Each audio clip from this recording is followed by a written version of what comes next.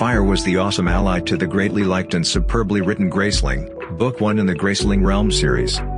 I came to know about this series while searching for something new. Fourth novel of this series is expected to be released on 19th of January 2021. So I chose to read the previous 3 novels by that time. Also, Graceling sounded much the same as the book I was searching for. Furthermore, it was epically brilliant from multiple points of view. Set in an alternate realm than Graceling, and kinda in an alternate world, yet not, I realize you need to read it to understand what I'm talking about. Fire immediately set some major changes in motion with its political interest and quick moving toward war. With an amazingly skilled brain-reading main character, that can spellbind and stupefy men with only one look, Fire was a much-needed refresher that didn't disappoint. The primary character Fire had an unpredictability about her that was captivating and distinctive than my ordinary characters. I enjoyed the most of her magnificence and womanly capacity to entrance men and control their brains. However, with just a limited capacity to work with, Fire needed to utilize methodology and perseverance to finish her missions. Yet, consumed by blame over her insidious dad misuses of his brain-reading power, Fire harped on the agony and enduring he inflicted on individuals. She was a solid character, and was honored to have real individuals who thought often about her paying little heed to the beast inside. The world building was fabulous. The Dells is in an alternate world than Graceling, however. The manner in which it's clarified in the book is that in the event that you were in the Graceling realms, and tumbled off a cliff, at that point you would land yourself in the Dells realm.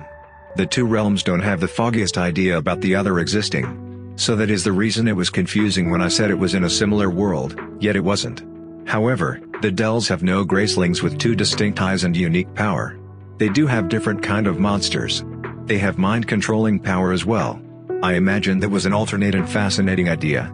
Besides, you include common war and huge loads of political interest, with a moderate consuming romance that is sweet and delicate, with a basic plot that could tip the tides of war, and you have a really astonishing book. One issue I experienced difficulty with was the moderate pacing and absence of a smooth streaming plot. The book was spectacular, however the speed of the novel was at some point upsetting and hard enduring. There wasn't sufficient action for my taste, and the plot hauled with the moderate speed and absence of action.